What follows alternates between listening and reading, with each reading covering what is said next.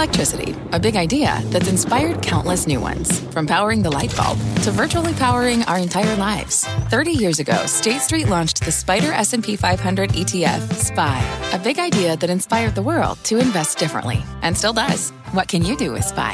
Before investing, consider the fund's investment objectives, risks, charges, and expenses. Visit ssga.com for a prospectus containing this and other information. Read it carefully before investing. SPY is subject to risks similar to those of stocks. All ETFs are subject to risk, including possible loss of principal. Alps Distributors, Inc. Distributor. And we will all be all over that blowout, Wilf. I'm Melissa Lee, and this is Fast Money. Tonight's trader lineup: Guy Adami, Tim Seymour, Dan Nathan, and Karen Feinerman. Tonight on Fast, a barrage of big-name earnings hitting the street.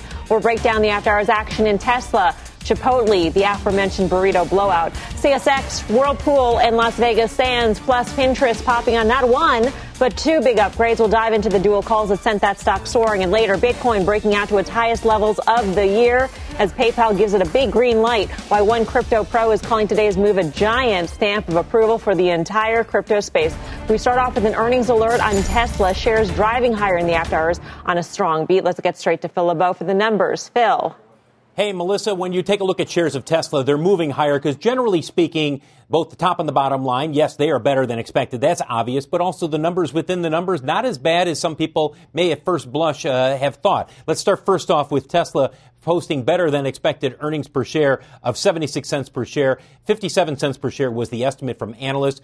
The revenue coming in at $8.77 billion, again, better than expected. And then there are the numbers within the numbers. The operating margin of 9.2%. That's a little below what many analysts were expecting, but you have to factor in a number of things there. And generally speaking, as we take a look at what the analysts are saying now, they can live with that at this point. Free cash flow, $1.4 billion. The vehicle selling price, it did decline slightly, which is not a surprise given the fact that you have the Model Y, which is going into deliveries now on a broader scale.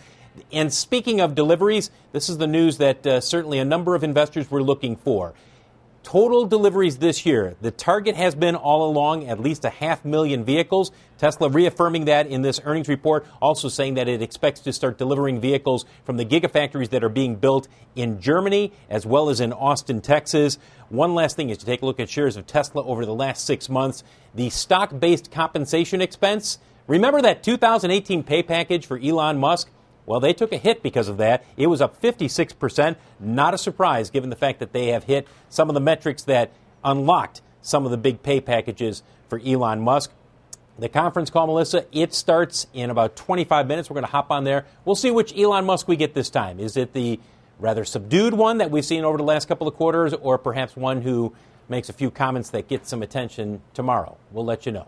Oh, I hope it's the latter, Phil. I do hope it is the latter. I wanted to ask you as well, because I was listening to the conversation on Closing Bell, and Mark Fields, formerly of Ford, was mentioning the regulatory credits, the sale of the regulatory credits. At this point, it seems like it's a much smaller percent of total automotive revenue. Does that bear case completely go away? I don't know if it completely goes away. I mean, that argument's going to be there for a while. But I just saw one report saying that the gross profit per vehicle was up, I think, $1,100 per vehicle. It's that kind of thing, that gross profit per vehicle. As that goes up, increasingly you hear less conversation about the ZEV credits. Yep. All right, Phil, thanks. Keep us posted. Phil LeBeau in Chicago on Tesla. Guy Adami. Lived up to expectations. Stock is up in the after-hour session. This is not necessarily something that one might have expected given the huge run. I'm surprised it's not up more, to be honest with you. 39% revenue growth year over year, 9.2, I think, percent operating margins, and their cash position. Remember, 2 years ago we were talking about how dire their cash position was, and we were talking about it for good reason. Now they're really in a position of strength in terms of the money they've raised in their balance sheet. So good for Tesla. And I'll say for the 50th time, I'm not going to pretend I've been some raging Tesla bull, but what I have said is ever since May, I think it was May 1st or 2nd, when the stock was making an all-time high pre-split of $700, and Elon Musk tweeted, I'm paraphrasing, that the stock was too expensive or something to that effect. The sell-off lasted a day. It's been off to the races ever since. Again, I'm surprised it's not higher than it is, and I wouldn't be surprised to see it take out the recent all-time high of 502 or whatever that was post-split. Yeah, it was 502.49. Good memory, Guy. Not a surprise either. In terms of the cash position, cash and cash equivalents, $5.9 billion at the end of the quarter, and that was primarily due to that big capital raise, which they wisely did, Karen. They took advantage of that huge run. Yeah, right. As Guy said, we were talking about the dire situation where their bonds used to trade, and that obviously was one of the main elements of the bear case, and that is just not relevant at all. So they've done a very good job of both balance sheet engineering, but also through delivering through the business, through being able to actually turn a profit. So good for them. It's still crazy expensive for me. There was a lot to like about the quarter. It's interesting, somewhat subdued reaction. I don't know. Sometimes, the stock seems to me somewhat dislocated from the underlying fundamentals. So I'd never short it, but I'm not long. Yeah, we're up to 3.8% in the after-hours session. Are we, though, at a point when it seems like the coast is clear in terms of, the big bear case pillars in the market? The coast is clear in terms of those. But the actual competition is starting to ramp up. Phil LeBeau was talking about the electrified Hummer last night. We were talking, been talking about an electrified Mustang, an electrified F-150 pickup. Finally, are we at the day where there is potentially, Tim, feasible competition? Well, if you ask people in Norway, they're apparently buying the Volkswagen ID3, with more demand than all Tesla models. That's such a small market. But I think the competitive landscape is certainly coming to the fore. That's always been an argument. I think we've certainly flagged the right issues, whether they're balance sheet issues that are just not there right now. Not surprisingly, being skeptical on this story, I read those delivery numbers and those headlines as we might get to 500,000. That there are logistics, there are issues that indicate 500,000 vehicles is not a certainty.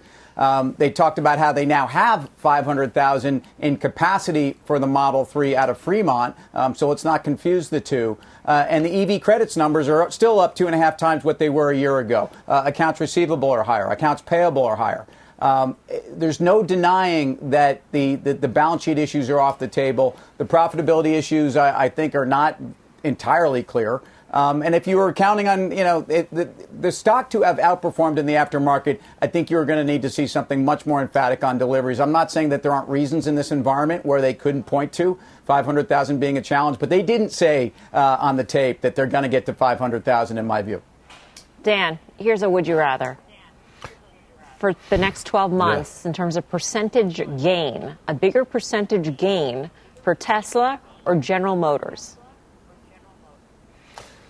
Probably General Motors. I think the point that these guys all made a lot of great points. Here's the thing. This is a $400 billion car company, okay? And so when you think about it, it's up 400% this year alone. It's kind of stalled out a little bit, up only 3.5%. The options market was applying nearly a 9% move in either direction. One of the reasons for that is that the shorts have thrown in the towel. Short interest is at the lowest levels it's been in years. I think it's about 7% or so. It's really interesting also when you think about the analyst community, they're totally off sides on this one. There's only 8 buy ratings, there's 16 holds, there's 12 sells, so it's kind of like everyone's just kind of thrown in the towel. Yet we haven't seen the upgrades, and thankfully no, because I think those analysts who upgraded up here with a $400 billion market cap, they should be looking to do something else in a year from now, especially if that competition does come to fore. So, at the end of the day, at 13 times sales, you look at whatever metric you want. It just doesn't make sense to me, but it hasn't made sense to me most of this year. Let's get more on Tesla's quarter. Bring in Fast Money friend and Leap Ventures founder Gene Munster. Gene, good to see you again. Hi, Melissa. What would be your first question to Elon Musk on that call at 5:30? Are you going to throw a lifeline to traditional auto? Because I don't think that this maps out well, and I think it's ultimately around battery efficiencies and gross margin. What they're building right now needs to be replicated. And that would be my first question. I do want to mention, too, is that I think it's important in this conversation to extract the emotion out of this. The emotion is looking at a chart that looks like a crypto chart that has been a long time cautionary tale for any investor. And I want to extract that and focus on the fundamentals here. Gross margin per vehicle, X credits, increased to, call it 23%, up from about 19% last quarter. That's really important because as they can make more on each car, they can either continue to lower the cost of the car or deliver more earnings to investors. That makes it more difficult for competition. So, and second is on the delivery target, and agree with Tim that they may or may not get there, but let's give them the benefit of the doubt and say they get there. That implies, call it 63% year-over-year delivery growth in the December quarter. That's an acceleration from, call it 43% in the previous quarter. And they're doing that with Model Y just in North America and France. And so effectively, they still have a product, Model Y, that could be half of their auto sales. And then the last piece, and this is something that we rarely talk about, is what they're doing around energy storage and generation. It's small, 7% of their business. It accelerated. It grew at 44% year over year. It was flat last quarter. It's an example of Tesla taking technology that they've pioneered in auto and applying it to new markets. And I think when you put all this together from a fundamental perspective, I'm surprised the stock's not up more. And then separately, I think we can have a discussion about valuation. That's a whole different topic. But Tesla is a company that has flaws. Elon Musk is far from perfect. This is no Apple when it comes to compliance and kind of its strict attention to detail. But it is a company that ultimately, I think, is progressing and going to gain huge market share in auto over the next decade. All right, Gene, thanks for your time. We'll check back in with you as the call gets underway. Let's turn, meantime, to another earnings mover this afternoon. Shares of Chipotle dropping after its results. Kate Rogers got the details. Kate? Hey, Melissa. Well, despite that drop, it was a really strong quarter for the company. EPS and revenues both beat. This is the 12th straight quarter the company's done so. Same-store sales also increased by 8.3%, surpassing expectations from analysts. And digital sales tripled year on year, up 202.5% and representing nearly half of sales. Half of digital sales also came from delivery. CEO Brian Niccol said the stickiness of digital helped to support this quarter's strong results, adding that in October, digital strength continued. 10 restaurants remain closed. About 85% have some limited in-store or patio dining available. The rest, of course, have to-go offerings. Carne Asada's return is performing well with guests, Niccol said, and cauliflower rice and quesadillas are both also being tested right now. He added that he's optimistic that quesadillas will be available nationwide at some point in the future. The company said it now has 17 million enrolled Chipotle Rewards members. Many of those are new users, he added, not old customers that have just switched over to the digital platform. The stock was up 60% for the year as of today's close. It's the best performer in the restaurant space so far this year. CEO Brian Niccol will join us exclusively on the halftime report tomorrow at 12:30 p.m. Eastern, so tune in for more on that, Melissa. Back over to you. All right, Kate, thank you. Kate Rogers. And the setup, obviously, is very important in terms of how it's trading right now in the after-hour session. Just in the past 2 weeks, there are 5 analyst price target increases to shares of Chipotle. There is a lot of optimism going into this report, especially surrounding margins and how this is a big margin story, Dan.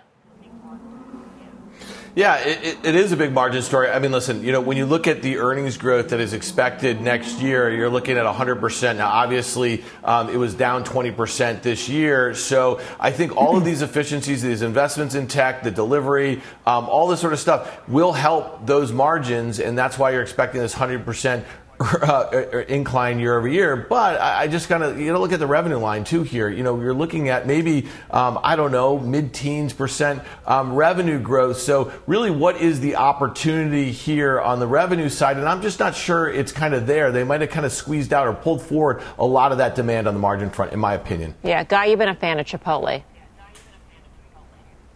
Yeah, and I thought the burrito blowout that Wilf even talked about, which is shocking to me, that Wilford Frost and his pedigree would say burrito blowout in the same sentence is just remarkable. That said, I thought the blowout would be to the upside. Now, technicians, the Carter Worths of the world, will point to this potential for a double top from the September 2nd high of 1385. You look at it, I think the only thing that's disappointing to me was restaurant margins came in at 19.5%, which was better than expected, but worse than a year ago this quarter. I think people are looking for better. I still think you can buy the stock. Finally, maybe people say valuation is caught up. I disagree.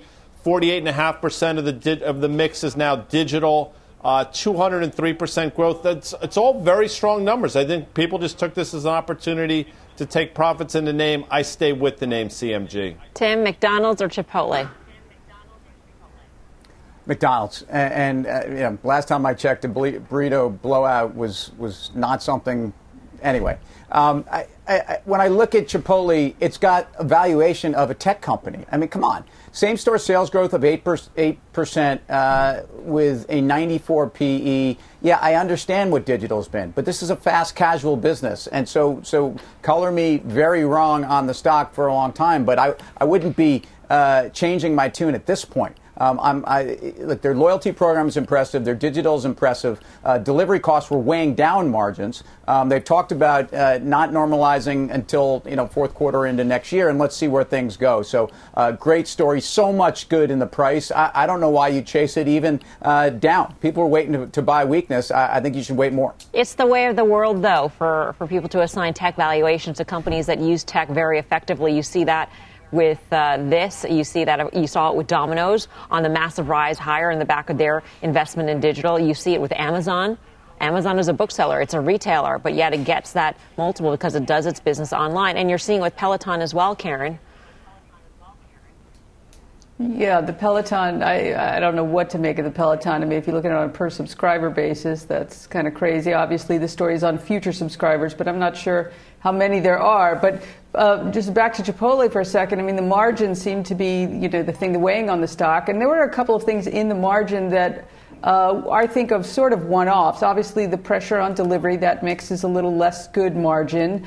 Fewer high margin beverages they cited, so that's a little bit. But then things like beef prices being higher and them having a beef, carne asada promotion or whatever it is, that's something that I see as somewhat fleeting. So the margin pressure, I think, I think that story will change a little bit. All that having been said, though, it was just priced to perfection. This was a really good quarter, but it's not perfection. And so this is one I've been on the sidelines for a long time, like a Peloton. I like the product Chipotle. I like the product Peloton, but I don't like the valuations.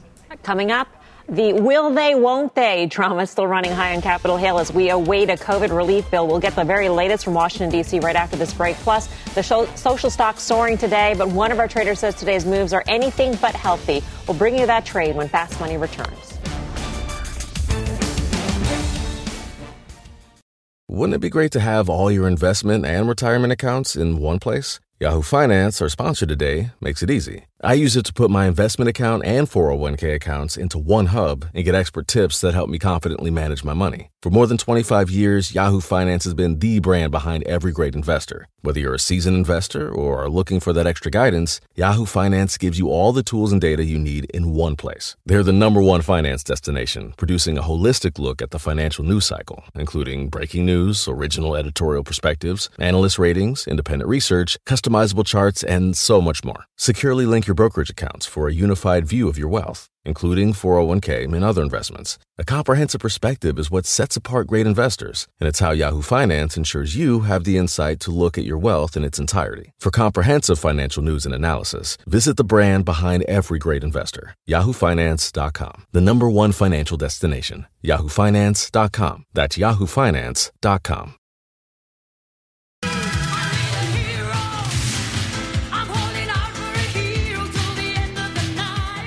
Welcome back to Fast Money. That's right. We are holding out for a hero as lawmakers continue to grapple over the next round of COVID aid. And today there was a $500 billion setback in the Senate, but signs of some late day progress from two key players. Let's get the latest with Ylan Moy. Ylan. Melissa, the Treasury Secretary and House Speaker Nancy Pelosi were back on the phone again this afternoon. Their conversation lasted for 48 minutes, and her office said that differences continue to be narrowed on health priorities, including language providing a national strategic testing and contact tracing plan.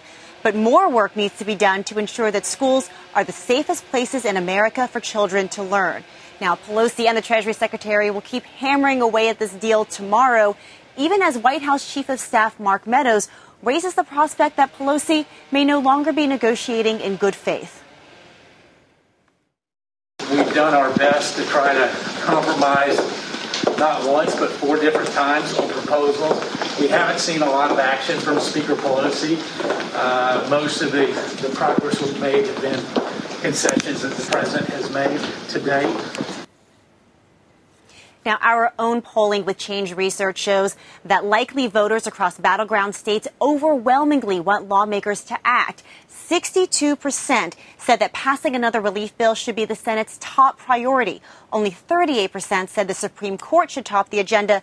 But, Melissa, that is exactly the opposite of how the Senate plans to proceed. Back over to you. All right, Elon, thank you. Elon Moy in Washington. Well, the stimulus stalemate is leading us to our chart of the day, and we've actually got two for you tonight. Check out the action, the 10-year yield rising to its highest level since June.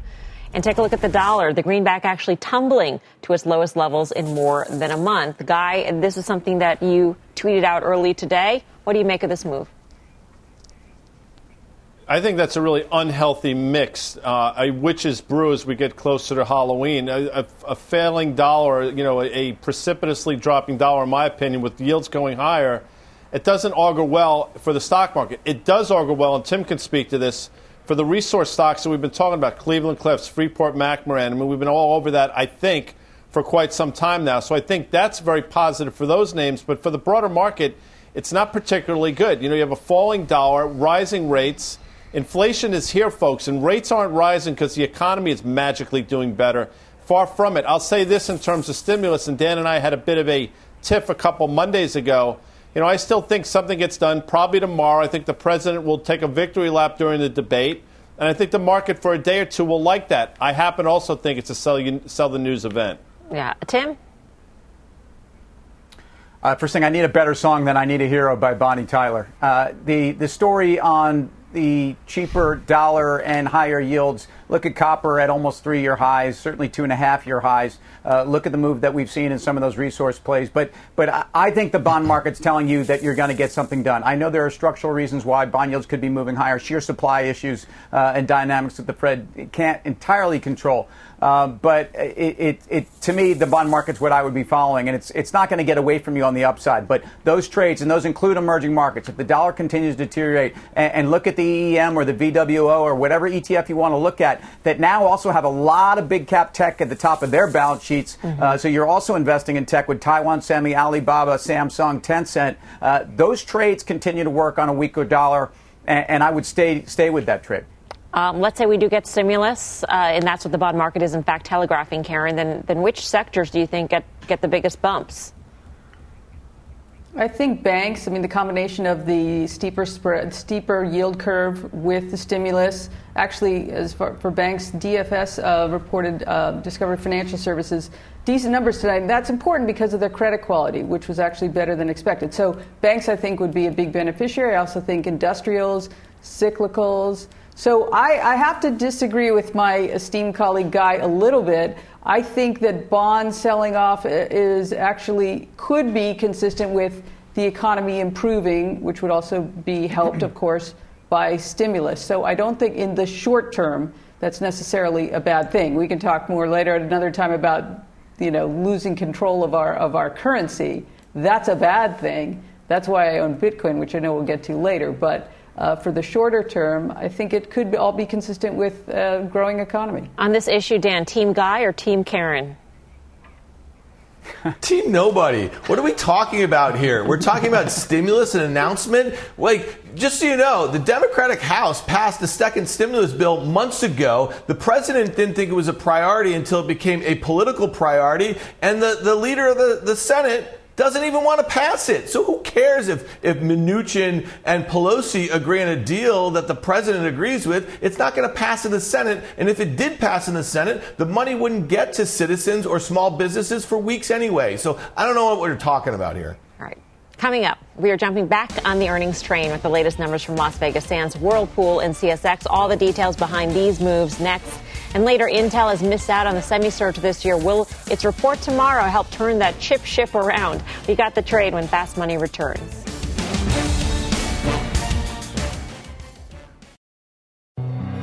Hi, I'm Ben. I suffer from a condition called writer's block.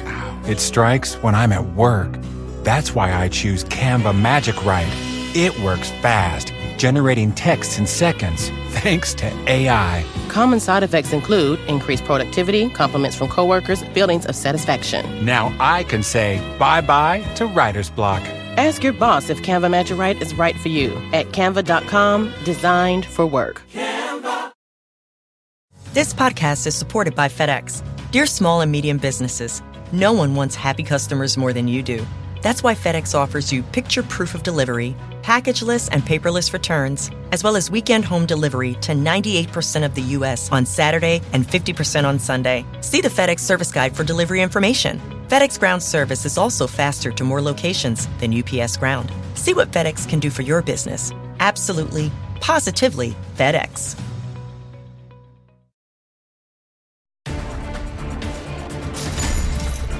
Welcome back to Fast Money. We have got earnings alerts on Las Vegas Sands, CSX, and Whirlpool, all three stocks on the move in the after-hour session. Full team coverage standing by to break down all the results. Contessa Brewer on LVS, Frank Holland on CSX. But we start off with Leslie Picker and the big move in Whirlpool. Leslie. Hey, Melissa, that's right. Whirlpool shares up over 4% right now, up as much as 10% after first reporting their earnings, beating on both the top and bottom lines, reinstating guidance, upping the dividend. The company clearly benefiting from this whole home renovations trend we've been seeing. Whirlpool, of course, makes a host of appliances, including the ones under its namesake brand, as well as KitchenAid, Maytag, and others. Now, the bottom line was the real standout here. EPS coming in at $6.91 per share on an adjusted basis, a whopping 65% higher than the $4.20 that the street was expecting. Revenue came in more than $500 million above where analysts were expecting. Top line growth in North America, if we're going to be picky here, that was a bit soft, down 1.6%, which the company attributes to COVID-related supply constraints and already has a pretty elevated backlog in that region. Now, CEO Mark Blitzer notes in the statement that the company is, quote, well positioned to capitalize on that structural improvement in housing and consumer trend that we mentioned just a little bit ago. And here's something you don't see every day in 2020. Yes, there's guidance. Whirlpool is reinstating guidance and projecting full year EPS to come in between $17.50 and $18 a share, well above the street's estimate of $13.71 a share. Also sees revenue down 5 to 7%. That's less than half the decline that the street was expecting relative to 2019 levels. Whirlpool increased its dividend to $1.25 a share. The conference call for this company's earnings will be tomorrow morning. Melissa. Leslie, thank you. By the way, that full year guidance, that's 27% above where the street was. Tim, this was your fast pitch, so kudos to you on this one.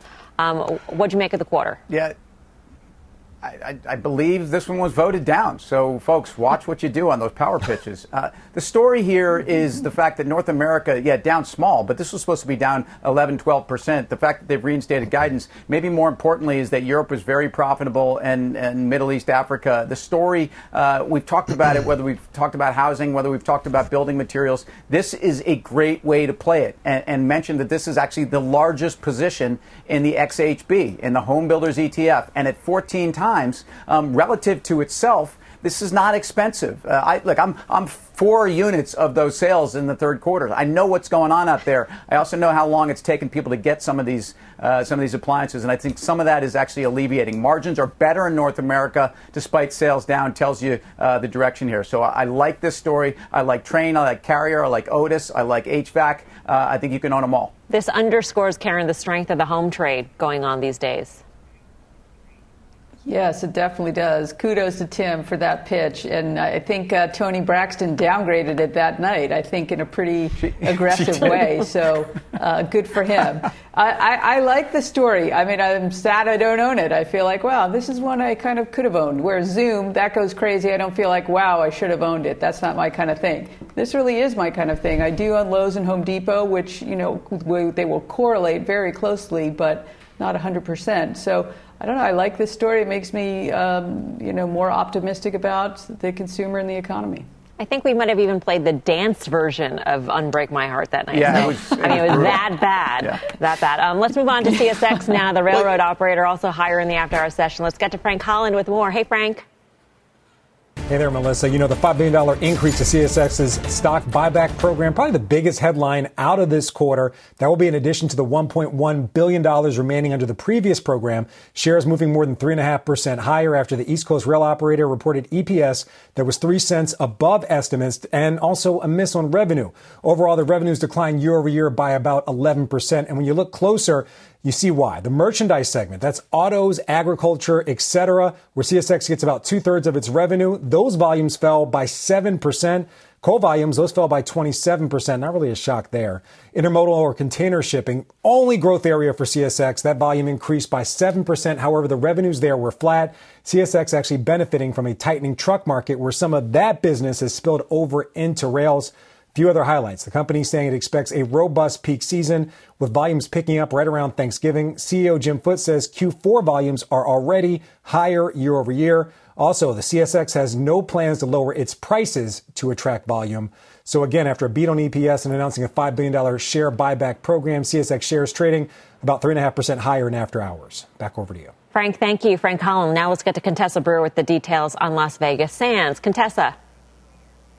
Look, their numbers were good. They beat both on the top and bottom lines. The real story came on the call when they gave us insight into how things are going right now in October. One, there's been a resurgence, finally, in Macau. They say post-Golden Week, they really saw visitation ramp up, that they're on track, if this keeps up, to start turning a profit again and get away from that cash burn. Two, they've seen a strong recovery in their retail malls there in Macau. Three, Singapore. They have turned a profit in Singapore in locals only business. So it's really remarkable. There's no tourism. In Las Vegas, on the weekends, they're now seeing 70% occupancy. They're really waiting to get that midweek business back with group business, and they've got a plan to figure that out, how to welcome back conventions and conferences. And by the way, finally, Sheldon Adelson starts every earnings call, or at least he used to, with yay, dividends. They were asked when they will resume dividends, and they said they're not there yet. They really think there's a lot of uncertainty around coronavirus, and so they're holding off. Melissa? Contessa, thank you. Contessa Brewer on LVS. Guy Adami, your pick, CSX or LVS? LVS, I don't know what they're giving away at Marina Bay Sands, but you just look at the outlier that property was in terms of the rest of the property. It's staggering. I'm just looking. Occupancy was close to 56%. I think the next closest was at 43.5%. I mean, maybe Toni Braxton did a residency there and people were flocking to see her. So I would say LVS. CSX, real quick. Frank did a great job. Go back and look. I know Dan is looking at this because I'm inside Dan's head, but the high back in May of 2019 was 81.5, 82, which is exactly where we're trading now. My inclination is to take profit CSX, stay with LVS. Dan, is Guy Adami indeed in your head? He's always in my head. He is correct. But here's a situation where this is a very reasonably priced stock, and if you really want to play for a reflation trade, this is the way to do it. It's only up 8% on the year. Playing for a multi-year breakout makes a lot of sense. I want to make one point, though, about Karen and Tim patting each other on the back on that Whirlpool trade, feeling better about the U.S. consumer. I mean, we kind of talked about this the other day, and Netflix down 7% today tells you should be a little worried about that pull forward in demand trade here. People were forced to be home. They had money put in their bank accounts. They couldn't spend on a lot of things, and if you were waiting to buy a new washer or dryer or this and that or whatever, and you're sitting around in your smelly clothes all day between Zoom calls and dealing with your kids, you buy a new dryer, okay? So that doesn't give me any reason to believe that this is like the start of some great cyclical movement in like the appliance trade. Well, and it doesn't make me feel better about the U.S. consumer. I think that it's a good point. I mean, is there a certain amount of pull forward to this? Because there are only so many. I mean, Tim, you said 3 units this quarter. You're likely not going to replace those 3 units for probably 5 to 10 years. I don't know. I think there's built-in obsolescence, and I think we should wash Dan's mouth out with soap. I mean, look, Netflix is expensive. Netflix, and again, we don't need to go into the whole Netflix story, but this is apples and oranges. The trends in home building and zero rates, let's fix up our homes, and yeah, at some point, let's buy new appliances. Maybe there was pent-up demand, but maybe we pulled forward something. You can't, like, if we're going to throw this trade for Whirlpool out the window, how about all the other ones that have been attached to it? And I just don't see it. I think Netflix sold out for a reason. It was expensive. I don't think they can sustain that growth, but that's my view. Yes, Guy, with your hand raised so politely. There's nothing more satisfying than being able to take that lint thing out and get the entire thing of lint in one fell swoop. You know what I'm talking about? So that's my least favorite aspect of the dryer. It all pulls off, and then you roll it up. Although it means you're leaving it in too long. Somebody should come up with a You clean it out after every dry. Otherwise, and sometimes things have more lint than other things. Otherwise, you risk fire. Thank you, Mel. This is a PSA to all of you who have dryers at home. Make sure your lint trap is clean. I'm trying. I mean, I'm trying. I'm trying. Is that all you have to add to this conversation? Mel, they should come up. They should come up with a dryer that is a self-lint cleaning dryer. I would love that. That would be genius. I'm sure Dan would be over that one. I'm sure. Coming up, we're going to move on here. I think we're inviting our viewer to go get their lint trap cleaned right now. I think it's a good time. We're going to take a break right now. Go clean out your lint trap. Whirlpool. Coming up, go buy Whirlpool. Tesla's earnings call is just getting underway. We're listening in. We'll bring you all the big headlines. But first, Bitcoin prices soaring to their highest level in nearly 3 years. What PayPal just did that got the crypto creeping higher today. Fast Money's back in 2.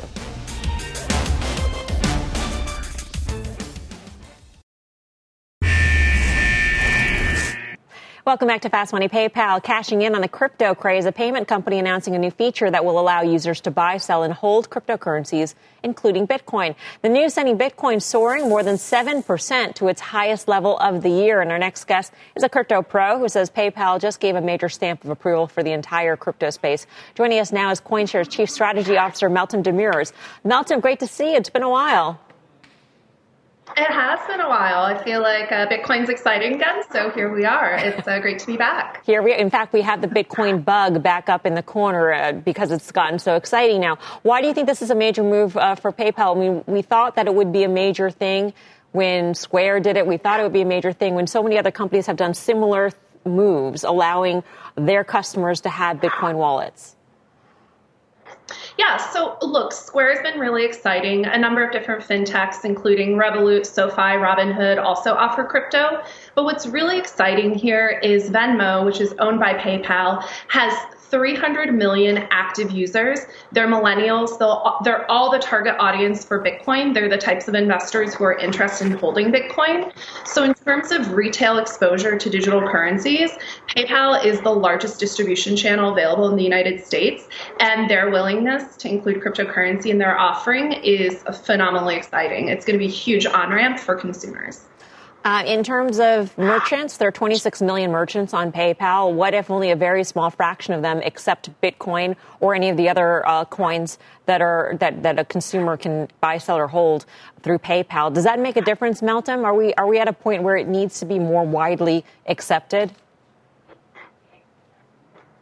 No, not really. Look, the important thing to remember is in this initial iteration of this offering, it's really going to be a walled garden, meaning that cryptocurrencies are not going to leave the PayPal environment. So nobody is bringing in crypto from outside the PayPal environment. It's sort of an internal ecosystem.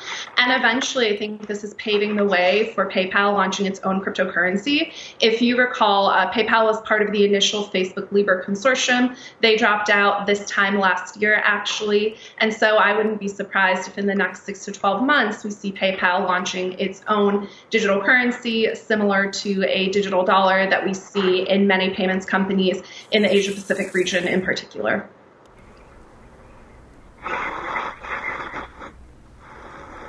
Karen, do you have a question?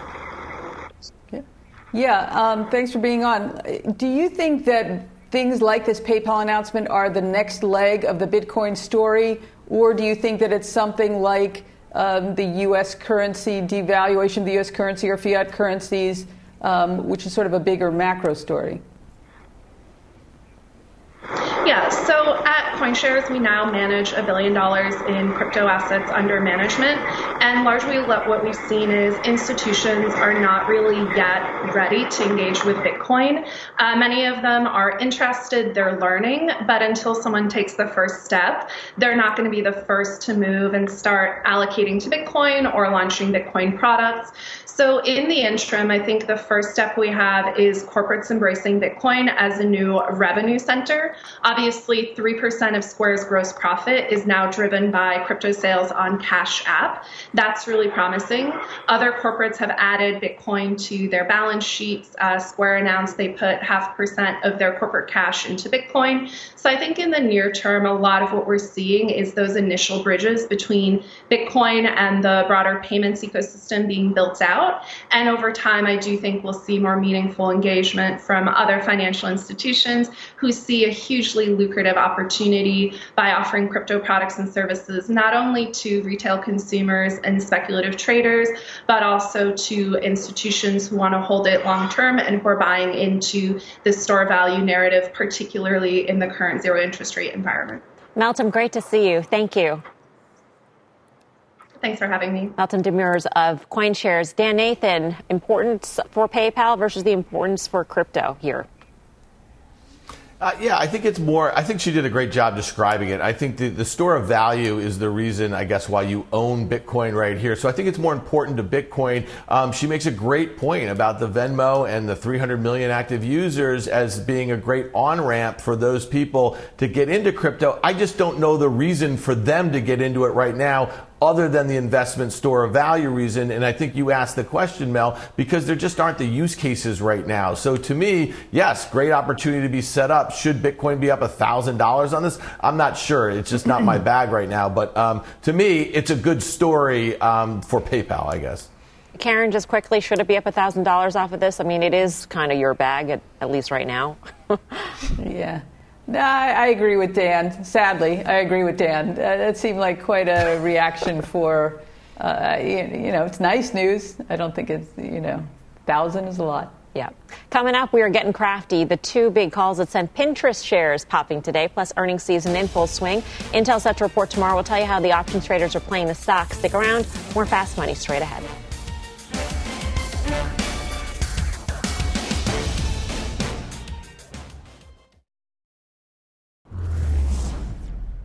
Welcome back to Fast Money. Time for our call of the day. Check out shares of Pinterest popping higher after both Bank of America and Goldman Sachs upgraded the stock to a buy. The analyst noting strong user growth, increasing online ad spending, and optimism following Snap's strong results as key reasons for this upgrade. Shares of Pinterest are up more than 165% this year. Guys, since you're the active Pinterest user among this lot, what are your thoughts here on these upgrades, on these price target increases? I'm sure we're going to throw my Pinterest page up while I say this. And yes, early adopter without question. Rick Heitzman's been talking about this for a while. This is a U.S. ARPU story, but it's an international MAU story. And the international growth is there. I think they have 320-odd million people internationally. If they can just grow the ARPU again, second time I've said that in 30 seconds, to a reasonable level, this stock should be much higher than it is. Goldman on the back of it now, Bank of America. It's had a huge run. I think it continues to run into earnings, which I believe are on October 28th, Mel. Stay with Pinterest and follow me on the Pinterest. Across the board, Dan, Nathan, social stocks got a huge boost today because of Snap. Is that warranted? I don't think so. I mean, listen, I just don't think it's particularly natural or particularly healthy and says much about the broad market move that we're in right now when you have a stock like Snapchat gain 30% in one fell swoop. Just to speak to Pinterest here, since they last reported, the stock is up 100%. It's got a $30 billion market cap. It trades at 20 times sales. I'm all in with Rick. I'm all in on Guy's page. You saw him. He pinned me up there at one point. But I just don't... listen, this is, it's crazy town right now here. So I just think you want to be careful now chasing these names that got upgraded after the Snapchat thing into their results. And Pinterest does report October 28th. I get that, but there must be some sort of read through. I mean, if advertising revenues were that strong for Snap, there was evidence that perhaps the demand was actually stronger as the quarter went on, Karen, that should, in theory, be good news for Google and for Facebook, et cetera. Yeah, I think not just in theory, I think in practice it will be good news for them unless one thinks that they're losing share. And I think the pie is just growing. So I would rather be in Facebook, which I am, and Google. For that, I agree with Dan on the valuation for Pinterest and even a Snap. Even with that great quarter, that revenue growth was phenomenal. But I'd much rather be in Facebook. Coming up, we'll break down how options traders are playing Intel into earnings and why it could be another big breakdown for this stock. And don't miss an all-new Mad Money tonight. Jim is sitting down with the CEOs of Pioneer Natural Resources and Parsley Energy following their deal. That's tonight, 6 p.m. Eastern Time, right here on CNBC. Don't go anywhere. Much more Fast Money right after this.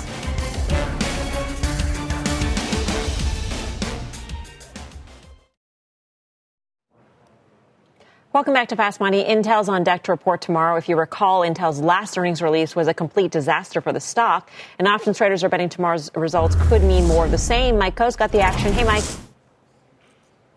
Hi, Melissa. So we did see above average options volume in Intel today. Calls outpaced puts by about 2-to-1. And right now the options market is implying a move of about $3 by the end of the week, higher or lower. That's about 5.6% of the current stock price, well lower than the 7.5% that it has averaged over the last 8 quarters, in part because of that disappointing quarter you just referenced. The most active options were the December 57.5 calls, over 13,000 of those traded. But as we indicated, some of those are actually sales. That included a sale of 3,000 at $1.25. And I think those were being used in part to finance the purchase of puts of the same expiration, put spreads. And obviously, sellers of calls and buyers of put spreads are probably hedging substantial stock positions. So they're capping the upside at less than 10% and want to see some near side protection going into earnings. All right. Thanks for that, Mike. Mike Coe. And for more options action, be sure to tune into the full show Friday, 5:30 p.m. Eastern Time. Up next, final trades.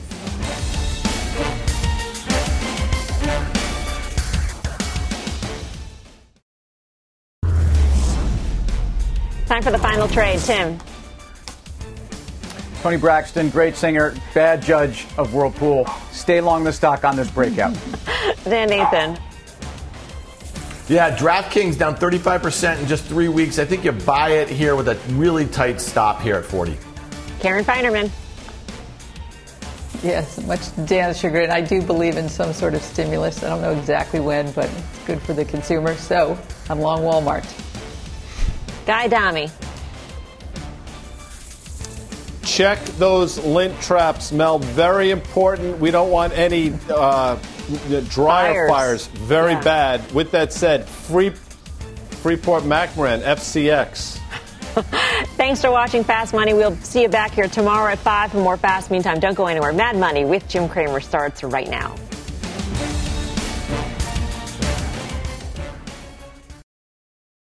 This podcast is supported by FedEx. Dear small and medium businesses, no one wants happy customers more than you do. So you need a business partner just like you.